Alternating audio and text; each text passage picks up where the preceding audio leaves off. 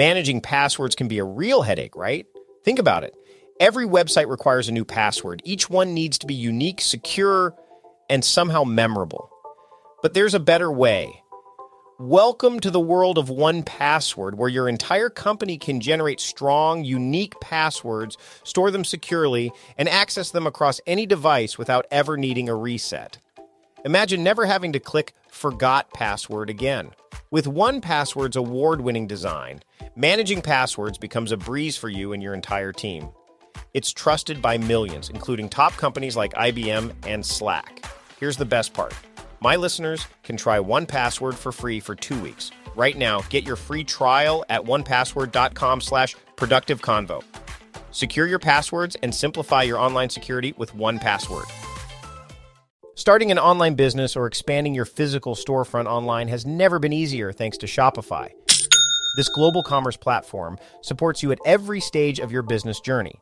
From launching your online shop to managing 1 million orders, Shopify is there to simplify and accelerate your growth. It's not just about selling products, so Shopify helps you manage every aspect of your business with their all-in-one e-commerce platform and in-person POS system. But that's not all. Shopify helps you convert visitors into customers with the best converting checkout process on the internet, which performs up to 36% better than other platforms. And now, a special offer for my listeners. Sign up for a $1 per month trial period at shopify.com/timecrafting, all lowercase. Whether you're just starting out or looking to scale up, Shopify is the perfect partner for your business. Are you a small business owner struggling to find the right talent for your team? I've been there, and I know how challenging it can be. That's why I recommend LinkedIn Jobs. It's not just any job board. It's a community where you can find professionals who are the perfect fit for your business, many of whom aren't checking other job sites. In fact, 70% of LinkedIn users aren't visiting other leading job sites, making LinkedIn your best bet for finding top talent. With LinkedIn Jobs, you can post your job and reach qualified candidates quickly. 86% of small businesses find a qualified candidate within 24 hours. And now, you can post your job for free at linkedin.com/conversation. That's right, for free. Don't miss out on finding top talent. Post your job for free at linkedin.com/conversation today. Terms and conditions apply. Meal planning is important because it prevents us from being a disappointed wreck when dinner time comes around and we have no clue what to make, or even if we have the ingredients to make the meal. It's a time and a money saver, but most importantly, it frees up valuable brain space. Creating a meal plan prepares us for the week to come and gives us peace of mind that we're organized and can feed ourselves and our family. That's why I do it, and that's why Plan to Eat helps me do it. Your subscription includes access to the Plan to Eat website and fully featured mobile apps on iOS and Android. And Plan to Eat gives you the tools to clip and organize recipes from any website, the ones your family loves and that fit your dietary preferences and needs. And you can create a meal plan around your schedule. Then what happens is the Plan to Eat software automatically creates an organized shopping list based on your plan. So sign up for your free trial at plantoeat.com/timecrafting. That's plantoeat.com/timecrafting. The coupon will be automatically applied to your account and can be used when you're ready to subscribe. It's valid for new customers only. Give Plan to Eat a try today. I'm Mike Vardy, and this is the Productivityist Podcast.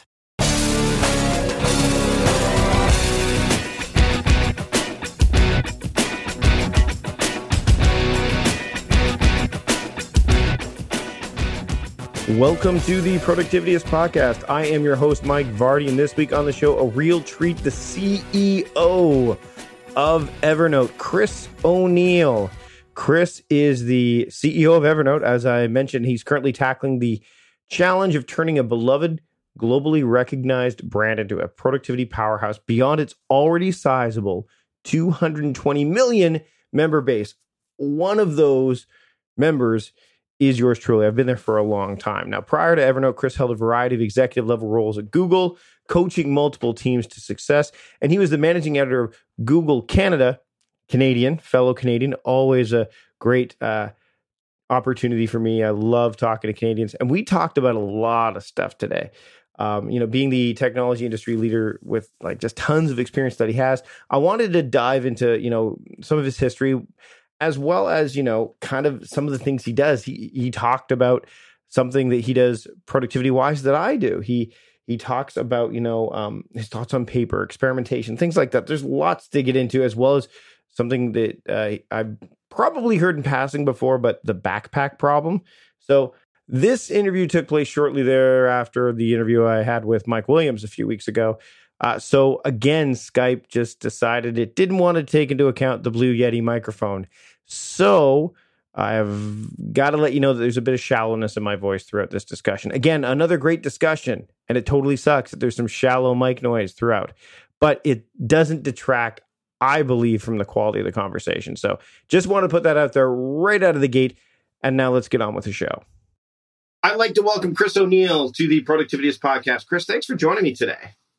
It's a pleasure to be here, Mike. So first off, we got all the Canadian niceties out of the way behind the scenes before we started recording. But it's always fun to talk to a fellow Canadian on the show, especially when we say Toronto the way it's supposed to be said. But I want to, before we dive into like Evernote specific stuff and some of the productivity kind of processes that you have in place, or processes, I can say, that you have in place. How did you the journey to Evernote, like from where you started off? We touched on it a little bit in terms of background in Canada, but to go from where you were at Google to Evernote, can you talk a little bit about that journey? I know it's been widely discussed in print. We'll share some of that, and maybe some of the things that when you got to Evernote, you're like, oh, this is kind of neat or kind of different, and this is what I'm going to bring to the table. Yeah, sure. So, yeah, Mike, I grew up in very small towns in Canada, very stereotypically Canadian, played lots of hockey, ate lots of donuts, et cetera. And, I guess my journey in tech really took hold in about 1998. So I made my way to the Bay Area for what was supposed to be a couple months. And, here we are 20 years later. So it's been an amazing run. I had an intuitive sense that technology, it was going to play an important part in my life as it does in the lives of millions of people. And I really wanted to be part of it. So I was here for the first .com kind of boom, if you will. I saw before, during, and after that. Made my way to Google. A lot of my peers and friends preceded me to Google. And I was brought in at a very interesting time in 2005 when the company was, experiencing hyper growth. And really, I was hired as a bit of an experiment. I didn't have the types of background that the rest of the people at Google did, but I found my way into the company, and over the course of 10 years, had just an amazing run. I had maybe 5 or 6 different roles, including running Canada for Google, which was in many ways the highlight of a really incredible run. So I got to learn just how to scale companies really quickly, build incredible culture, keep up with the chaos, and really try to just manage it a little bit as best as you could. But really profoundly inspired by a mission that matters, and really the notion of thinking really big, and really trying to hire the best people and create the best culture to deliver against that mission. And in terms of Evernote, first off, I've been a user since 2010, and it actually did coincide with moving my family back to Canada. So as it turns out, moving across a border with family, pets, and cars creates exponentially more complexity. And I turned to Evernote actually to help manage that complexity. And then from that point, Evernote, of course, has worked its way into every ounce of both my personal and professional life. But really what I saw in Evernote was just this really incredible brand, incredible community, and a product that really had captured the world's imagination early on. And it really solved and continues to solve a pretty acute problem that we all have. We're all bombarded with information all day, and Evernote is really a bit of a superpower for me to help me deal with it. And that's really where it began and ended. Really, is at this phase of my career, I want to work on things that matter and things that I use personally, so I can make a difference. So I'll kind of pause there. I can go into more details if you're interested, but that's really the beginning of the story. So when I want to dive in a little bit more into, first off, when you first started using Evernote, you talked about the move back to Canada and you discovered it. What were some of the things right out of the gate? How did you kind of organize it, and how did you manage your Evernote right out of the gate? If you can remember, we're talking like 8 years ago now, because I know that Evernote users and anyone who's listening that's ever used Evernote, they hear about Evernote and then they say, oh, I've heard great things. I must get it. And then they get it and then they go, okay. Like they don't quite know what to do with it. There's lots of material that you could look online to figure out what to do with it, but that's almost a level of over choice as well. So when you started, like we're talking, again, almost a decade ago, how did you start using it? Like, were you a tag guy? Were you a notebook? Like, how did that all come together initially? Sure. So Evernote really had incredible buzz, still does, across Google, right? Lots of senior people there started using it in around that 2009, 2010 timeframe. So I have my very first note was the welcome email from Evernote in May of 2010.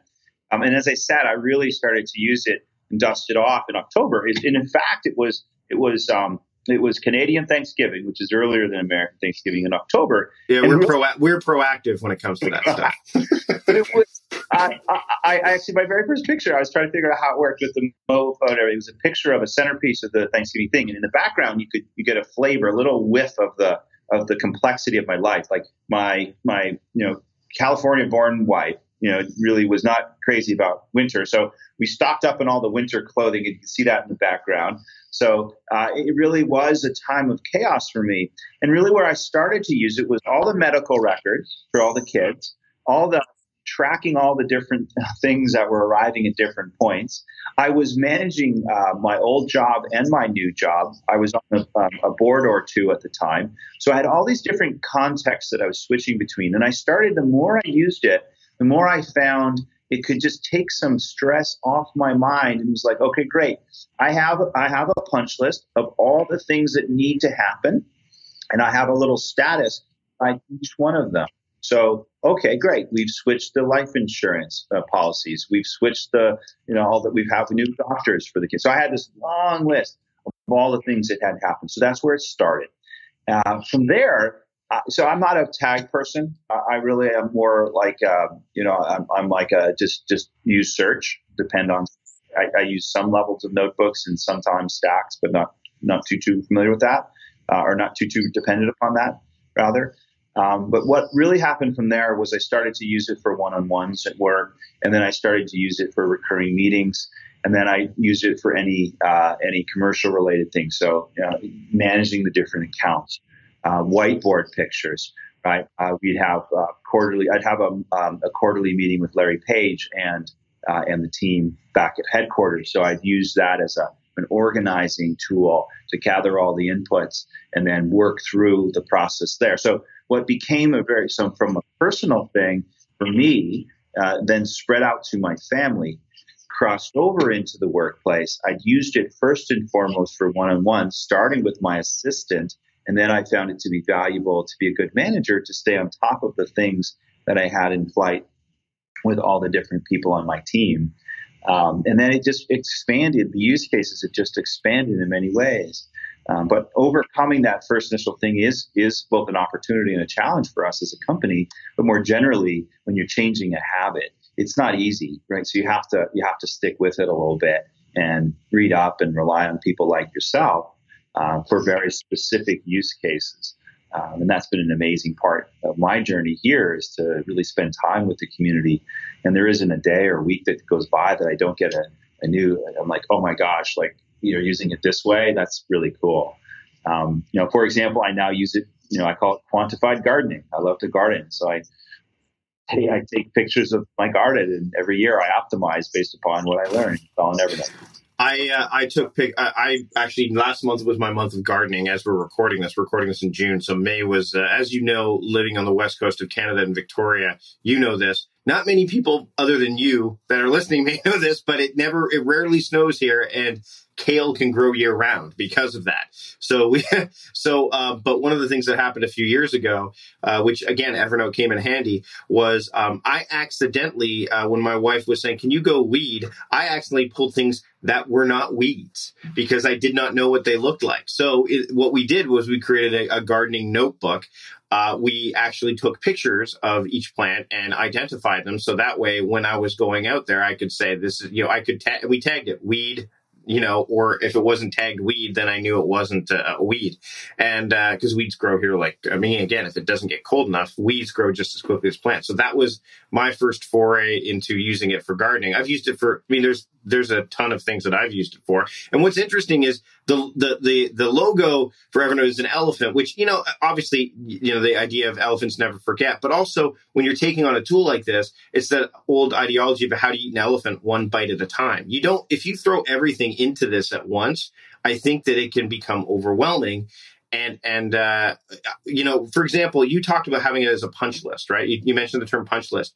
Do you use Evernote for task management? Because I know that there's a lot of people that are either use it and are quite happy or really want to use it. And for me, the functionality just isn't at that level that it can be used consistently for massive task management. But for a punch list, it seems like it would work fine with the checklist option. Do you use it as a pure task manager, or is it more for, like you said, those checklists to make sure that you've got your SOPs in place, et cetera, or even just making sure you've got all your camping supplies in a tote that you need? For all those things. I do use it for workflows and task management. And you're not alone. Over 50% of our users use it in some form of task management. That could be something as straightforward as a checklist, over to something a little bit more involved. Like a lot of our small businesses use the product as a lightweight task management system. So, one of the things we're testing with our new product was just to really see how people would use it. And there's an example of a hairdresser, like a person who runs a series of salons in Austin.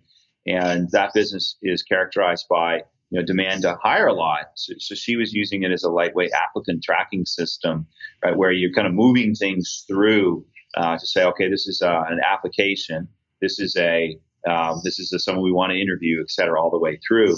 And that's pretty common. So I would agree with you that we can and we will be doing better in terms of task management and workflow.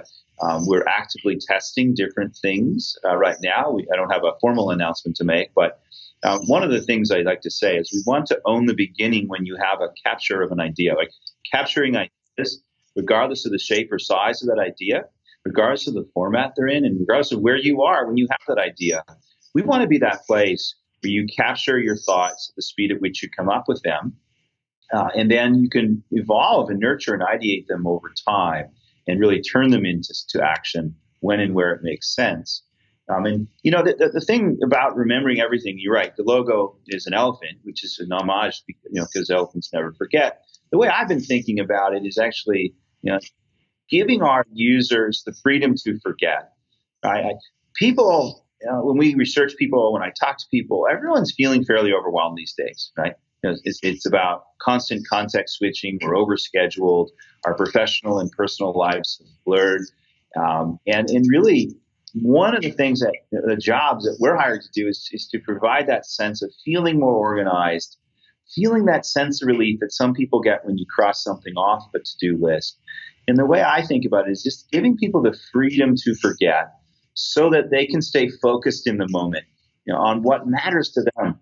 And I think technology has done so many incredible things in the world and will continue to do things in the world, but also has had a lot of unintended consequences. From ranging from addiction to devices to the sense of constantly being connected and overwhelmed. And I remain optimistic about its role. And I think that we can and will do a better job by applying emerging technologies like machine learning, for example, to surface things that matter in the moment so that you don't have to plow through to go find something, right? We should do better. We should understand the context that you're in and then surface the information at just the right moment. Much the same way that I have a chief of staff, and that person probably knows my context better than I know it. right? From day to day, I'm just running around from different things. And they understand the context and they say, hey, Chris, you have to follow up with this person. You have to do this task. Oh, gosh, you got to get to your kids' play. That's a metaphor for how I view the future of Evernote. Really, this understanding of the context you're in and being this like assistant, this thing that can truly understand that context and keep you focused in the moment so that it's not about productivity per se as it is about being present and making sure that you're focused on the very most important thing that matters to you at that time. So that's a little bit of a way of how I think about Evernote and technology more broadly. So it's interesting. I want to shift gears to your own productivity habits because you talked about, you're kind of moving from place to place and you've got a lot on the go. And overwhelm is definitely a huge thing for anybody. I think no matter what their position might be. You've got this came up in my feed when everyone was saying, hey, Mike, you might want to take a look at this. And it was actually serendipitous because then, you guys reach out and say, hey, would you like to talk to Chris? I'm like, would I? I would love to talk to him about his daily theming because it's something that's part of what I teach when I talk about time crafting is this idea of theming your days. And I'm going to link to the Fast Company article. But I want to talk about what your days looked like before you themed them and now what they look like since you started doing that. Like what has been the shift? What have you seen when you started doing that? My system just broke, to be clear. Right? I mean, CEO of a company, I'm on a publicly traded board. I have 2 kids, a wife, pets. I try to stay in shape. And other commitments, right? There's like in technology, there's this thing called the backpack problem, which basically means you can only fit so much in the backpack. So my system kind of broke, right? I had less demands on my time in the previous professional career. So I just needed to break before I then stepped back and said, okay, how is this going to work? And the theming is one of the tactics that work, and we'll get into that in a second. But really what was most important was really what I call North Star, right? Really stepping back and saying, what matters to me, not in a fluffy way, but in a like deep way, right? Like what do I want to be known for? What are my commitments philanthropically? What are my commitments to my family, to my community? What are my professional goals? Like, and I shouldn't say goals. Like, what's overarching? What do I want to accomplish and be known for? And so often people step over, just don't think about that step. And you think about resolutions, you think about goals. The reason they fail, well, there's a zillion reasons they fail, but the biggest one, in my humble opinion, is they're not linked to something that is really intrinsically motivating to the human being, to the individual. So I actually stopped to actually do that first. So I'm pretty clear about some of those North Star things. Then you can start to say, okay, great. What are the goals that are going to move me closer to that those objectives? And some of which will take multiple years, even decades. So that's kind of where it started to be really clear. And that's important. So I then from there you then have a system, right? And a system, I use a modified getting things done system where and I can walk through that if you're interested. But it really has to do with trusting a system, right? So yes, of course I use Evernote for it to capture things whenever and wherever I need them, and then evolve them over time. I have a system which involves theming my days. Not that I slavishly stick to them, but it really helps. So when my assistant's trying to schedule things, she knows that Monday is the business day. It's when I do meetings with my team, when I try to do as many one-on-ones as I can. Friday's like a free-for-all day. Thursday is more like culture and hiring. So it just gives some efficiency so that we minimize the context switching, because context switching and this false sense of multitasking really kills productivity, right? Especially if you talk to a programmer, right? In some cases, just one little interruption can ruin a whole day. But in my case, what I'm trying to do is minimize the context switching across the different courses of the day. And then one of the things I try to do is what's the next action for any specific goal? So if I'm trying to make a hire, what's the next action I need to do? Do I need to make a call to do a back channel reference?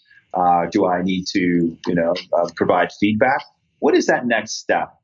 The last thing that's part of my system is really this notion of experimentation. I do this physically, I do it with food, and I do it with pretty much all aspects of my life, including how I try to encourage my children to do certain things, or I'm always experimenting with different approaches. And this was inspired actually by a former colleague at Google named Matt Cutts, who really talks about 30-day challenges. So I'm always doing some form of a 30-day challenge, whether it's exercise or meditation or food, like cutting out sugar. I take October completely off of alcohol. And this year I actually decided to do it again in February because I felt so good. Anyway, that's kind of those are the broad brushstrokes of my system, and I'm happy to go into more details if it's interesting to you and your readers. Well, we talk about resolutions, and I bristled at those because I'm not a fan of resolutions at all. I think that people they make them too big. They tend to think that they can stretch them for the 365 days, which is both, of course, a very long period of time, and when you think about it, a very short period of time, depending on your perspective. I love the idea. I mean, I've been theming my days for a very long time, and you're right. I think that the when people are trying to adopt something like this. And what I want to get into here quickly is this idea that when you put a system in place, whether it's pure getting things done, which is, I mean, what's the next action is directly related to David Allen's getting things done methodology. And I'll link to my episode with David recently, as well as Mike Williams, because now there's the book Getting Things Done for Teens. So clearly it's a framework that works. But the question becomes is when people start to look at these frameworks and they say, oh man, but it seems like it puts you in this autocratic or automatic mode as opposed to human. Like it feels like it seems like it's restrictive rather than freeing. What do you say to those people when they say, a system, like I just like to, I'm going to, I find a system too restrictive. It doesn't allow me to be as free as I like it. What do you say to those people you're like you said, you've got a lot of moving parts. How old are your kids, by the way? Because I've got young kids as well. I don't know how old yours are, but yeah, my daughter's 10 and my son is 12. So I've got 13 and 8. So yeah, like you've got these kids that are at they're not, it's not like they're out of the house or anything like that. No, they're very young. They're at that really middle age there. So what do you say to people who are saying, yeah, systems, I don't really, a framework for me, it just doesn't seem like it's going to be the way to go. What would you say to them? I'd say a couple of things, depending who they are. Larry Page had a great expression at Google. I still use this. It's called creativity loves constraint. And that's true of a lot. If you talk to the leaders at DreamWorks, I had an interesting interaction with them recently, and someone asked the question, how do you manage creative people? He really boiled it down to two things. He said, you have to let them roam and give them a deadline. If you look at music, if you look at art, if you look at anything that is worthwhile in the world, the notion of creativity liking constraint is actually right. So jazz musicians, right? Everyone thinks they just kind of improvise. They actually are very, very rigid in terms of structure that then allows the improvisation to happen. One of the best football coaches of all time is this guy, Vince Lombardi, right? He had a system, right? He had this play called the sweep, and his team perfected that sweep. And then, gosh, they could get super creative around that play, and they were one of the best teams in history. So I actually try to surround people with examples to reinforce that, yes, it might feel constrained, but actually creativity thrives under constraint, whether that's a deadline or a series of constraining in terms of boundaries. That's how true creativity happens. So I'd say push through it. I like to run as well. Maybe I'm alone on this, but the first mile or so of a run is the most painful for me. Mm-hmm. Yeah. that, I feel great. So I think it's listen, behavior change is not natural to human beings. So people feel like it's constraining at first. Once you push through the other side, then you'll start to see the benefits. And then ultimately you do start to see the rewards, and then people start to see the benefit of why you'd want to have a system, right? A couple more quick questions before we wrap up. And it definitely, the idea of constraints, we talk about paper. Like paper, no matter what size paper you have, there is a beginning and an end to it. And Evernote's worked with Moleskine in the past and have the Moleskine notebooks. Moleskine's now developed their own. And they're, as of right now, as we're recording this, there's the Evernote Moleskine notebook or Moleskine Smart System. I want to ask you two questions related to this. First off, do you use paper? Like, are you using, and if so, is it like, when? Because I mean, there is the opportunity there to get things into Evernote. And secondly, why do you think there's been such a renaissance towards paper planners and getting in, we're seeing like Kickstarter projects and craft pens, like Baron Fig makes these amazing pens and these amazing notebooks. What are your thoughts on like kind of the renaissance of notebooks and paper planners that we're seeing in this day and age? I use lots of different form factors, including paper. It's diminished over time for me. I will use it. I usually use paper when I want to free form think and draw. So I'm a pretty visual thinker, and I like to map things out. So I like to mind map. So sometimes I do that with my iPad. But if I'm on an airplane, for example, it's just uninterrupted time for me to actually use paper and draw. But to your question about why the resurgence is actually there's science here that your writing, the act of writing, activates multiple parts of your brain. Therefore, it actually helps trigger recall. And the other, probably even more profound thing that's going on when you're actually writing is when you type, you're generally just kind of transcribing. You're not really processing the information as it comes in. When you're writing, you're actually distilling the information and you're accelerating the recall process early or cementing it into your brain. So you're not just transcribing, you're actually looking for the themes, which allow a mental handle to then recall later. So there's no surprise to me. I think that, there can be the best of both worlds. So whenever I do draw on paper, I, of course, take a picture and get it into Evernote, and you can then. So you can kind of have the best of both worlds here. So I don't think it's a complete surprise. The science is on the side of really ingestion by using writing. So as Evernote has evolved, I've been using it since June 28th, 2008, which is, it's over a decade now, which I'm like, wow. As this is airing, we've seen things like the store and a bunch of other things and it's been since streamlined. What does if people are looking to get into Evernote now and they're seeing, as you walk through, you've had pricing changes and all that stuff. It's been a journey for the company. It's been a journey for you. What, people who want to get into it now, what are some of the things, without obviously revealing stuff you can't reveal, that they can expect to see,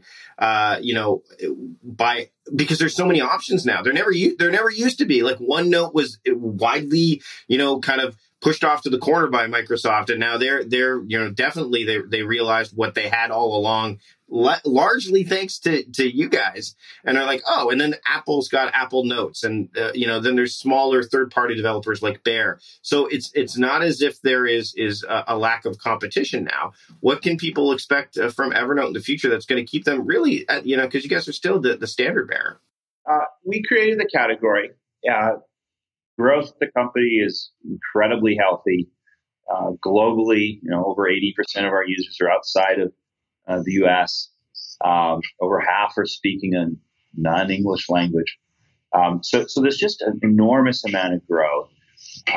But you're right on the category leader thing. Look, we're not the only game in town, and that's the way the world works, right? This is a pretty big problem, right? Everyone's dealing with this problem of overload. And we can expect to see other people be inspired by our leadership and then try to replicate aspects of that. So I think like first principles, a lot of what I've been really maniacally obsessed upon is the quality of the product. So when you're called Evernote, the thing that Evernote needs to work 100% of the time, right? And we're not there yet, but we're much, much closer than we've ever been. So I'm really proud of the work we've done. This speaks to a lot of things which are underneath the hood, if you will. Just the quality, the latency, the syncing, eliminating all those things which remove or make the experience less than amazing. So that's first principle number one. And really figuring out a lot of what you were touching on before.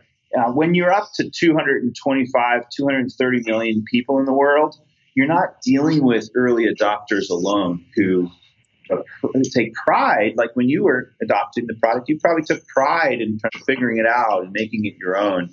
But when you're talking to other people who might have less facility with technology, you need to make the product easier to use and less overwhelming. So we've been actively trying to strip and streamline, strip down the product in some ways, but selectively reveal complexity when and where it's needed. So that's one thing. The other is really we're seeing people use this at work. So 80% of people who use Evernote use it at work. 65% use it in both contexts. And then another 15% use it just at work. So we're really looking at that, and not to say it just focus on that, but how do we design and build for a blended world? How do we make this product more powerful when you use it with other human beings? Right? Nothing really important in this world happens with one person alone. So we've been really looking at that. So how do we make more hierarchy? How do we make sharing really just amazing, right? We're making strides in that direction to really, as I said, make the product more powerful when used with others. And then the other aspect of that is when I say play well with others. So part of the beauty of our category leadership and frankly our agnostic nature is we work across all platforms, right? And that creates complexity technically, but it's worth it for us because we want people to use us whenever and wherever they want, to capture their thoughts whenever and wherever they want, to remember them and keep them forever, to then turn those ideas into action and increasingly work effortlessly with people in their life, whether that's their family or people at work. So there's a whole bunch of things which you have started to see and you will start to see more of, really to make this product more facile in both professional and personal contexts. And the last one, in many ways, is more out there, but also incredibly exciting to us. And that's how do you start to use technology to make people more productive? And I gave you a couple of examples, right? I see a world where we'll have a chief of staff for every meeting, and that really could be Evernote, right? So, 11 million meetings every day in the United States. 2/3 don't have an agenda. Most people think they're a complete colossal waste of time. And over 30% of our users use our product to capture meetings in some way, shape, or form. So how do we use that insight coupled with some machine learning so at the end of a meeting, we don't just sit there and wonder what the heck happens and what should happen next. Technology, machine learning, natural language processing can evaluate, maybe even capture the voice, the audio of a meeting, and then translate that into action without anyone having to kind of go through all the work that currently they have to do. That's one example. I mean, I mentioned task management workflows as well. How do you extract the tasks from the collection of information that people trust with Evernote to really take that into the next step or the next action? So we have this view that technology can help make people more productive, help them feel more organized, search without searching, really auto-organizing. So I think in the future you'll see tags will be kind of, I don't want to say a relic, but you won't need them because technology will auto-tag your content and organize it in multiple different ways, in a way that is either intuitive to you or automatic, or both, hopefully. And you see that a little bit with a web clipper already. If you're using a web clipper and you've got enough information in there, it's saying, oh, this belongs in this notebook. You're seeing it with notebooks. I mean, I can't see it being too far off with everything else. Yeah, and search. I'm going to say search without searching. So we've redone the Clipper engine, as you mentioned.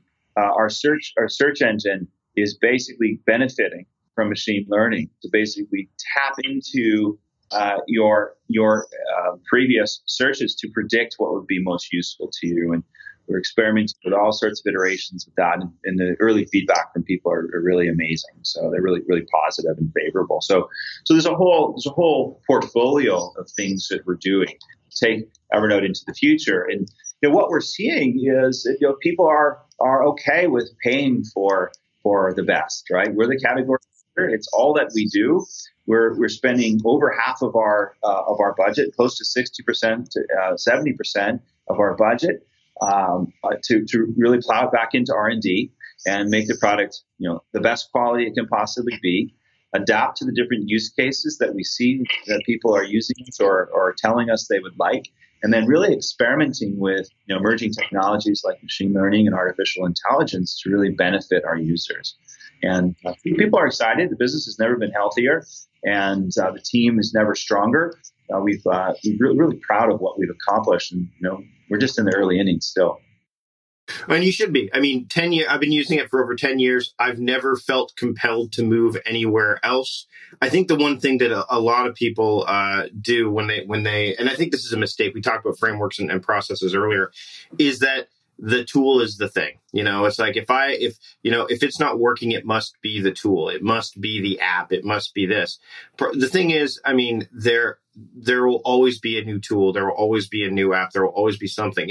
To me, it's about, getting proficient qualitative results from the tool. So, I mean, the fact that I can work my way through Evernote like that versus having to spend time learning a new tool, where is that opportunity cost, right? So you guys have done a great job, and I can't wait to see what is coming up for Evernote in the future. One last question, and it's more of a Canadian personal one, is, besides family, because I'm sure you have a lot of family back here, what is the most Canadian thing that you miss about Canada?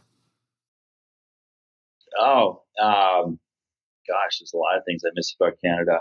I just really enjoy time in nature. I mean, I live in an amazing part of the world, but there's some pretty special parts of Canada, actually out towards where you live. And then, I grew up on a lake in cottage country, and that's a pretty special part of the world. So yeah, beyond just family, I think it's the place, right? Really hanging out with a cold beer in your hand on a lake in Canada is pretty special.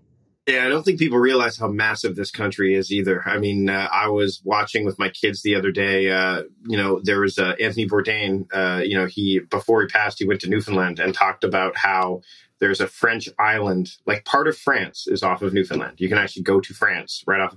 And my kids and I are on the West Coast. Wouldn't it be awesome to do a cross-Canada road trip? My kids are enthralled with the idea. They want to go to places like Tobermory, Ontario, where there's sunken ships. My wife is less thrilled about the notion of driving across Canada because it is very big, second largest country on the planet. But I mean, there's a lot to love here. And again, Chris, this has been a great conversation. I really appreciate you taking the time today. Where can people find out more? I mean, I'm going to link to Evernote, obviously, because that's where you are. But where can people hear more from you personally?